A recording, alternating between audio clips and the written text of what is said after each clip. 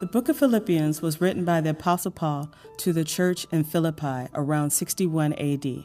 As part of the expansive Roman Empire, the community in Philippi was facing constant persecution because of their allegiance to Jesus over Caesar. Writing from prison, Paul thanks God for the Philippians' generosity in taking care of him. Paul expresses his confidence that the life-transforming work that God had begun in them would continue on to completion. Paul points to the unfavorable circumstances of his imprisonment and assures the church that his current situation is being leveraged for God's purposes. Paul affirms that whether he is set free to continue his ministry by planting churches or is killed for his radical testimony, serving Jesus is worth his suffering.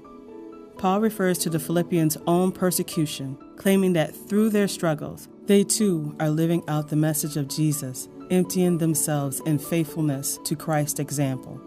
Paul encourages the church to realize their heavenly citizenship, trusting in God to bring healing, justice, and peace to their hearts as they minister to a broken world. Would you pray with me? Oh God, I am just reminded right now of how much people need to hear from you more than they need to hear from me. So Holy Spirit, would you speak? Would you open our minds up to understand the truth? Would you open up our hearts to love it? And would you allow us to live in light of it? And so, Spirit, would you speak through me or in spite of me, but speak to everyone sitting here right now. I pray in Jesus' beautiful name. Amen. So last year, December 17th, the Vikings played a significant game. Now, here's one thing you learn if you're new to Rock Hill. If Pastor Mike is preaching, chances are you're going to get a Lord of the Rings quotation or illustration. If I'm preaching, the Vikings are often fair game. Well, if you're a Viking fan, you know what bad games look like. And at halftime, the score was Colts 33, Vikings 0. You know where I'm going with this, right? Okay, I've sat through bad Vikings games. The first half was about as bad as it got. The Vikings were supposed to be the better team, and yet everything they tried failed. Everything that the Colts tried seemed to turn to gold, and it was just a mess. Like if you decided, what am I doing with my Sunday afternoon? I have better places to go or better things that I could be doing. You probably, normally, wouldn't be wrong. But then the second half happened. And the Vikings got a couple touchdowns and kept stopping the Colts. And fast forward 2 hours, and the final score was Vikings 39, Colts 36 in overtime, the largest comeback in NFL history. Perspective is an interesting thing, isn't it? If you were to go back and rewatch that game, you wouldn't be white-knuckling it. In fact, if you're a Vikings fan, I'm sorry, by the way, if you're a Vikings fan like me, long-suffering, you would go back and watch that first half and be like, oh, comedy of errors, isn't that cute? I know how this ends. It wouldn't stress you out, but you would just enjoy it because you know the final score. You know how it ends. You know that the Vikings win. And so that changes your perspective on each individual play, doesn't it? In the same way, as Christians, we know the end of the story, don't we? We know that Jesus wins, and because he wins, we win with him. And living in this reality changes our perspective on life, doesn't it? In nowhere is this more apparent than in Paul's letter to the Philippian church while he's sitting in that prison cell right there. The Mamertine prison in Rome was where most scholars think that he penned the letter to the Philippians from. A letter that its tone is remarkably filled with joy, in part because Paul has this perspective on life. So Philippians chapter 1, we're going to start verse 12 and go to verse 26. It's an incredible passage. Let me read it for you. I want you to know, brothers, that what has happened has really served to advance the gospel, so that it has become known throughout the whole imperial guard and to all the rest that my imprisonment is for Christ. And most of the brothers, having become confident in the Lord by my imprisonment, are so much more bold to speak the word without fear. Some indeed preach Christ from envy and rivalry, but others from goodwill. The latter do it out of love, knowing that I am put here for the defense of the gospel. The former proclaim Christ out of selfish ambition, not sincerely, but thinking to afflict me in my imprisonment. What then? Only that in every way, whether in pretense or in truth, Christ is proclaimed, and in that I rejoice. Yes, and I will rejoice. For I know that through your prayers and the help of the Spirit of Jesus Christ, this will turn out for my deliverance, as it is my eager expectation and hope that I will not be at all ashamed, but that with full courage now, as always, Christ will be honored in my body, whether by life or by death. For to me, to live is Christ, and to die is gain. If I'm to live in the flesh, that means fruitful labor for me. Yet which shall I choose? I cannot tell. I am hard pressed between the two. My desire is to depart and be with Christ, for that's far better. But to remain in the flesh is more necessary on your account. Convinced of this, I know that I will remain and continue with you for your progress and joy in the faith, so that in me you may have ample cause to glory in Christ Jesus because of my coming to you again. This is God's word. I don't know if you know this or not, but this is the first passage that I ever preached a sermon in a church. I was 19 years old, a freshman at Northwestern College, and over Christmas break, my dad invited me to preach at the church I grew up in. They're here, and they heard that sermon. And just so you know, in case you're wondering, it wasn't very good. It wasn't. There was a lot of passion, maybe even a little bit of yelling, but it lacked a lot of insight and nuance, but it was filled with passion and joy for Christ. My prayer over the years is that I wouldn't lose that passion for Christ. The sense in which to live is to live for Jesus. And if God calls me home, it's even better because I get to go be with him. But that now at 41, I would have a much better perspective to preach on this passage than I did at 19. Why? Because in it all, I've seen that God is faithful. In it all, I've seen that this is true and that this Christian perspective on life really does change everything. See, to live is Christ and to die is gain. It means to live for Christ is fruitful gospel ministry for us, a pouring out of our lives for the sake of others, that they might be built up and know Jesus. And to die, well, that actually ends up being better for us because we get to go be with Jesus. And that, my friends, sets us free. Having this perspective on life causes us to rejoice regardless of the circumstances. And the same perspective is offered to everyone who is in Christ. That not only Paul, some super Christian, some apostle who writes Holy Scripture can feel this way and live this way, but that you and I can actually live this way as well with a consuming passion for our life to make Christ known. Imagine picking up your pen in a prison cell and writing a letter with this kind of tone. It's only possible if you gain this perspective on life that allows you to roll with the ups and downs, because you know how the story ends. If there's one phrase that I want you to memorize and maybe use it as a mantra this week, it's not to live as Christ and to die as gain. That's the understanding that he comes to. But actually the phrase is a little fragment at the end of end of verse 18, and it's this: yes, and I will rejoice. Can you say that with me? Yes, and I will rejoice. Actually, turn to your neighbor and say, yes, and I will rejoice. You guys are probably like, is it Youth Sunday here? This feels like a youth group lesson. No, that's today's big idea that I want you to remember and repeat over and over, no matter the circumstance that you find yourself in this week, say, yes, and I will rejoice. Whether you lose your freedom, your reputation, or even your life, you can rejoice. And that's actually the structure of this particular letter. Verses 12 to 14 offer an interesting perspective on freedom, don't they? Verses 15 to 18, an interesting perspective on our reputation. And verses 19 to 26, a perspective on life and death that fills us with joy. So let's look at each for a moment. Whether I'm in prison or I am free, my consuming aim is to make Christ known. That's Paul's perspective. I want you to know, brothers, that what has happened to me has really served to advance the gospel, so that it has become known throughout the whole imperial guard and to all the rest that my imprisonment is for Christ.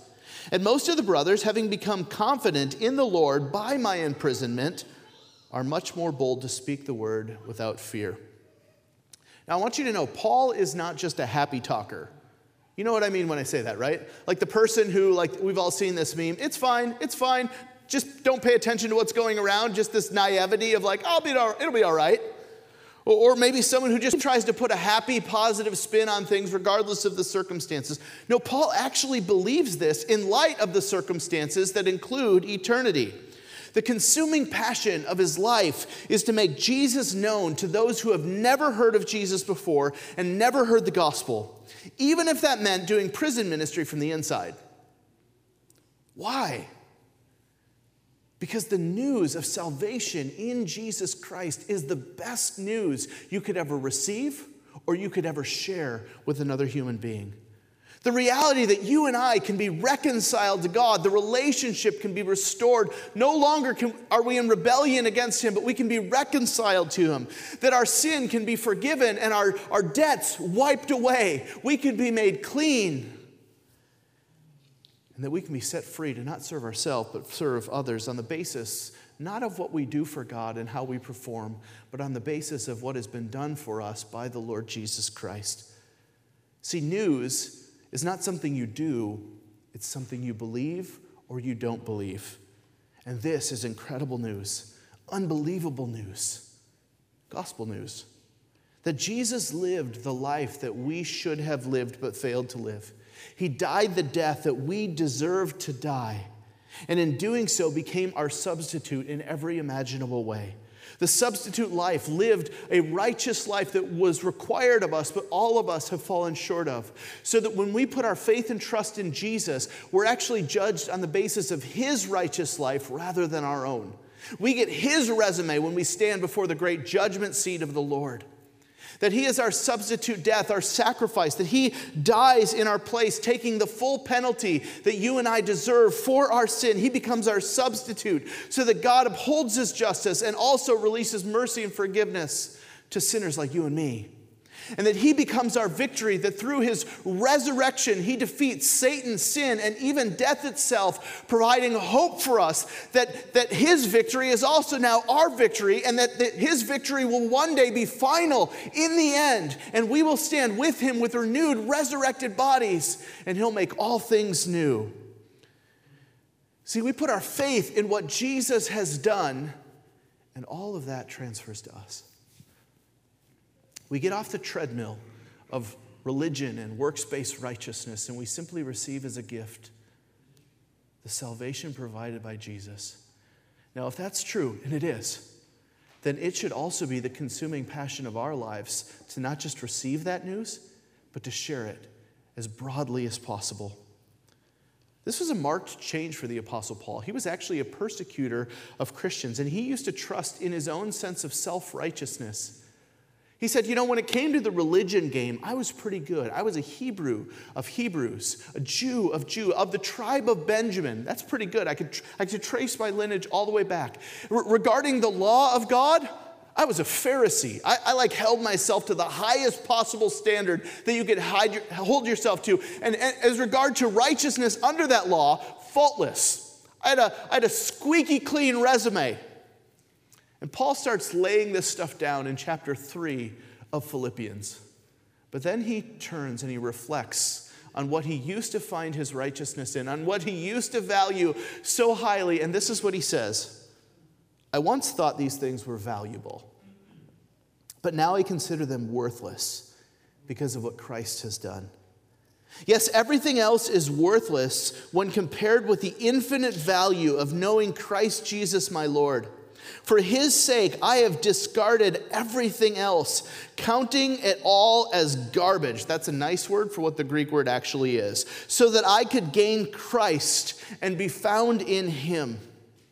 Be found in Him. I no longer count my own righteousness through obeying the law. Rather, I become righteous through faith in Christ. For God's way of making us right with himself depends on faith. I want to know Christ and experience the mighty power that raised him from the dead. I want to suffer with him, sharing in his death, so that one way or another, I will experience the resurrection from the dead. See, it's because Jesus rescued and saved him while he was hell-bent on destroying all of these Jesus communities.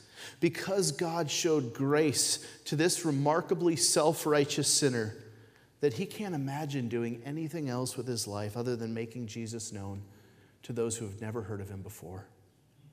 And so for him, that meant that if he was going to be free, that he's going to travel around the Roman Empire telling people about Jesus, planting little Jesus communities called churches, building these Christians up in the faith, and then moving on to the next city to tell others about the salvation found in Jesus, and leaving the job to be finished by the churches that he started. Or it meant if he was sitting in a prison cell, he's going to tell the prison guards about Jesus and spend his time writing letters back to these churches to encourage them to finish the job that he started and tell the rest of their community about Jesus. That's what he's going to do. And so he has this interesting perspective even on his imprisonment. And he says, I want you to know, brothers, that what's happened to me has really served to advance the gospel. And it's happened in two ways. First, Jesus is now known among the imperial guards. Caesar's bodyguards, his palace guards, some of them now know about Jesus, and even more than that, some of them even know Jesus because I got arrested and they're watching me and I told them about him. And second, other Christians have grown in their boldness to share Jesus with other people. See, it's created a vacuum, me being in prison, and so other people have had to step up and do the preaching. And so, in light of all of this, yes, and I will rejoice, even though I'm in prison. Say it with me. Yes, I will rejoice. That's also created a little bit of a problem in the church when it comes to his reputation. There are some who, seeing the vacuum that he left, seeing the opportunity they have to take a more prominent role in the church, is leveraging Paul's imprisonment and shame to their own benefit and gain. They're using Paul's imprisonment to advance their own cause, to build their own status or brand, to be somebody in the church at his expense. In a lot of ways, trashing his reputation. Now, we might be tempted to think this has got to be the final straw for him. I mean, it's one thing to be sitting in prison for the defense of the gospel, making a case before Caesar of the legitimacy of these Jesus communities so that things will go well for Christians around the Roman Empire. Like, they have to see that what he's doing is important, right? But now he gets a little bit of friendly fire. I don't know if you guys feel this way, but like, we expect to have shots fired from the outside, don't we? We expect enemy lines to push back and fight back and fire back. But what we don't expect is someone in the foxhole with us to turn the gun on us and shoot. That's what really hurts. It's not the shot that you take. It's the proximity from where the shot came that really hurts. That's where you feel the sting of betrayal the most. You want to talk about church hurt? The Apostle Paul can talk about church hurt. And yet, even in the midst of that, his perspective on it, his perspective on his own reputation being trashed and others being gained is really unique. Look at his perspective. Verse 15. Some indeed preach Christ from envy and rivalry, but others from goodwill. The latter do it out of love, knowing that I am put here for the defense of the gospel. They understand the importance of what I'm doing. The former proclaim Christ out of selfish ambition, not sincerely, but thinking to afflict me in my imprisonment, to pile on. What then? What do I do with this? Only that in every way, whether in pretense or in truth, Christ is proclaimed, and in that I rejoice. Yes, and I will rejoice. He says, you know what? At the end of the day, Jesus is being preached, even from bad motives, and because of that, I have nothing to do but rejoice. He's being preached at the expense of his own reputation, driven by other selfish ambitions, seeking to rub it in his face. And even in that, Paul rejoices. Why? because Jesus is being named. He's being preached, and that's his consuming passion. Christ is proclaimed, and in that I rejoice, and I will rejoice. For some of you, your greatest fear is losing your freedom. But Paul, even when sitting in a prison cell, is completely free. For others, it's losing your reputation that you've worked so hard to build. And that means very little to Paul compared to Jesus being named. For others, it's losing your life. But for Paul, none of these things can rob him or steal joy from him. He continues as he reflects on life and death. For I know that through your prayers and the help of the Spirit of Jesus Christ, this will turn out for my deliverance. The word for deliverance there is salvation. As it is my eager expectation and hope that I will not be at all ashamed, but with full courage now, as always, Christ will be honored in my body, whether by life or by death. For to me, to live is Christ, and to die is gain. If I'm to live in the flesh, that means fruitful labor for me, yet which shall I choose? I cannot tell. I'm hard pressed between the two. My desire is to depart and be with Christ, for that's far better. But to remain in the flesh is more necessary on your account. Convinced of this, I know that I will remain and continue with you all for your progress and joy in the faith, so that in me you will have ample cause to glory in Christ Jesus because of my coming to you again. I'm coming back. I'm convinced. Paul says, make no mistake about it. I will be saved. I will be delivered. And it's my eager expectation that I'll no longer be ashamed or scorned or imprisoned. But my greatest desire, whether I live or die, whether I'm free or imprisoned, whether I have a good or a poor reputation, is that Christ will be honored and proclaimed as the sufficient Savior. To live is Christ and to die is gain. What a perspective. If I'm going to live, it's going to mean fruitful ministry and my life being all about Jesus. And if I die, even better, I get to be with Jesus. So let's pause and just think about these realities for a second. When Christians die, they go to be with Jesus.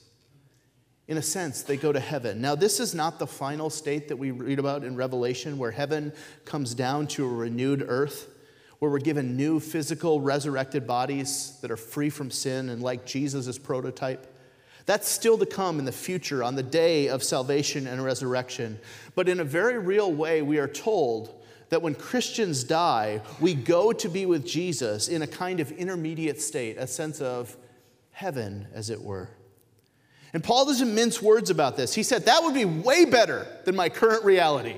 I want to go be with Jesus. See, on the day of his death, he would have run the race. The fight would be over for him. He would have kept the faith because the Holy Spirit has preserved him in the faith. His faith will become sight, and he'll get to be with Jesus, the one that he has longed for most. The struggle will be over. Do you feel that? Do you sense the longing in his voice for that day, that it is better to be with Jesus and the struggle to be over? Some of you guys know this longing really well.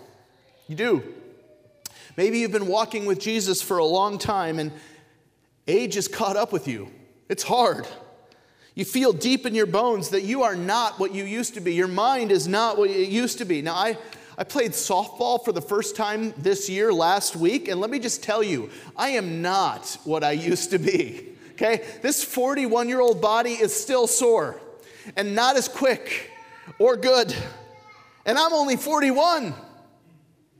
There's something about sin that just eats away and robs of our youth and our vitality. And when you've lived that and you feel your body begin to like fall apart, there's this longing in you of like, oh, I'm just ready to be with Jesus. I'm just ready to go to him and to put this body behind me. And then there's the spiritual or the soul level struggle when you sin again and you know better. You know how stupid it is. And you think, am I ever going to be rid of this? Am I ever going to do what I most want to do? And you long, oh, Jesus, wouldn't it be great if I could just be with you and the struggle would be over? There's some of you who hear this and you're like, yeah, that's what I want. I just want to be with Jesus. But then there's others here this morning who've probably taken it a step further. And you think, I just want to be with Jesus. I don't really want to live anymore. See, there's so much sadness and brokenness around, and there's so much sadness and brokenness in you that you're almost at a point of feeling defeated.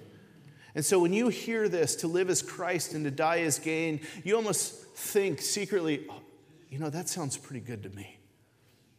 Almost to the point where you welcome death and you think, I just want the struggle to be over. If that's you this morning, can I just tell you, that's not where the Apostle Paul is at when he's speaking like this. He's not writing this letter from a posture of feeling defeated by his sin and with the crushing weight of light. Sure, he wants to be with Jesus, but not in a defeated way, in a logical way. Of course it would be better to be with him. There's hope. The struggle will be over. But his conclusion is, but it would be better by far for me to stay because God still has work for me to do. There's more work to be done yet, and so I press on and I continue. See, as Christians, we do not fear death, but neither do we embrace it. Death is an enemy. It is a distortion. It is the result of the curse of sin. It isn't natural. It isn't good, and it's not part of some nebulous circle of life. It is an enemy that has been defeated by Jesus and will be the final enemy that will ultimately be defeated by Jesus. And so this idea that we need to make peace with death is not a Christian ideal. It's not. It's unnatural and it's wrong, and we should feel right to think those things. We shouldn't rejoice at a funeral, even if they're with Jesus, because that's not how God intended us to be. Nor should we ever get to a point where we're so defeated where we just think, Jesus, I want to be with you. I know there are some in here that are tempted to give up, who want it to end, but hear me on this. You are still here. And what that means then is that you are here because God has work for you to do. He has a purpose for your life that is about you, but it is bigger than you. And if you're in this point of feeling defeated, you need to get hold of that. That your life matters.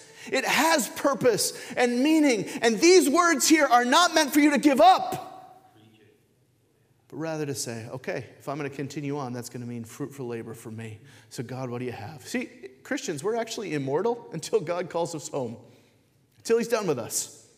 And then he will. And we're not in determination of that. He is. Whew, that takes the pressure off, doesn't it? Your life is probably still going to be hard, but it will be fruitful. So don't give up, don't give in. And remember, your life matters. So Paul says, if I'm going to live in the flesh, that means fruitful labor for me. Verse 24, but to remain in the flesh is more necessary on your account. So I'm convinced of this. I'll stay and we'll make it good. Guys, this is what it means to live for Christ. If I have breath, then it is for Jesus' sake. God has work for me to do. Paul says, I'm convinced that I have work for your progress and joy in the faith, so that you'll have ample cause to glory, not in me, but in Jesus Christ. And so I rejoice, I remain, I continue. Is it possible for us to have this perspective today? Absolutely it is. See, the same Jesus that saved the Apostle Paul has saved us. The same Holy Spirit that led and encouraged and empowered Paul to live this way now lives in all of those who call on the name of the Lord Jesus in faith. And so we absolutely can live with this perspective because we still have the Holy Spirit. So let me close with this. What do you fear the most? What do you fear the most? Do you fear losing your freedom the most? Well, the reality of the gospel is that Christ has set you free, whether you're moving around freely or sitting in a prison cell. That picture there of the prison cell, that's where Paul wrote this letter from. It's incredible that the person sitting there in that prison cell is simultaneously the freest person imaginable. You sense the irony? See, freedom does not come from our circumstances. It comes from a person, and his name is Jesus. He frees us from the work of trying to justify ourselves by our achievement and our goodness. He frees us from the need to have all of our plans and dreams work out perfectly because our ultimate future is secure. He frees us from sin so that even though we might sit in a prison cell, we can be free. Don't you want that kind of freedom? I do. When you have it, you can say things like, yeah, and I will rejoice. Or maybe you fear the most losing your reputation. The truth of the gospel is that Jesus has given you a new and a better reputation. You are a child of God. You are a son or daughter of the King. You are the bride of Christ. And in that, your reputation, your identity is secure, not in what you do, but what He has accomplished. In fact, if that's true, then it doesn't really matter what other people think, does it? So many of you live your life paralyzed by the fear of what others might think of you. You can't imagine doing something that would cause you to disappoint someone or lose your hard-earned reputation. But sometimes those things are just out of your control. However, if the only one whose verdict over your life has already spoken, and this is what He said, "Well done, good and faithful servant. Enter into the joy of your master," or "You are my son with whom I am well pleased," then I guess it really doesn't matter all that much whether we're honored or disparaged in this life, does it? And so even if people wrongly trash you and tell all kinds of misleading stories about you, you can say, yes, and... Okay, I thought that was going to go better. Let's try that again. You can say yes, and... Okay, one more. What about even losing your life? Well, if Jesus has secured your eternity, then you no longer need to fear death. In fact, it's better for you to go and be with Jesus than to remain here, and that makes you fearless. That makes you free. That frees you to rejoice. This is the kind of perspective that allows the circumstances of life to come and go without riling us up too much. I get it. Some of you right now are sitting at halftime of the Vikings game, being down 33-0. It feels hopeless. But we could pull out that game film and watch it with a sense of pure joy and anticipation because we know the end. And our perspective on it has changed. Guys, I don't want you to white-knuckle your circumstances day in and day out because, Christian, you know the end. And so you can say, regardless of the circumstances, yes. There you go. To live is Christ and to die is gain. Let's pray. God, thank you for your word and for how it provokes us and challenges us and encourages us. Thank you, Jesus, that in the end you win. And because you win, we win. And because you are righteous, we are counted as righteous. And because you are the perfect sacrifice, we can be washed and forgiven and made new. And so, Jesus, it is you that we delight in. It is you we live for. To live is to live for you. And to die is to be with you, and that's gain. So, God, would you make us fearless? Would you make us free?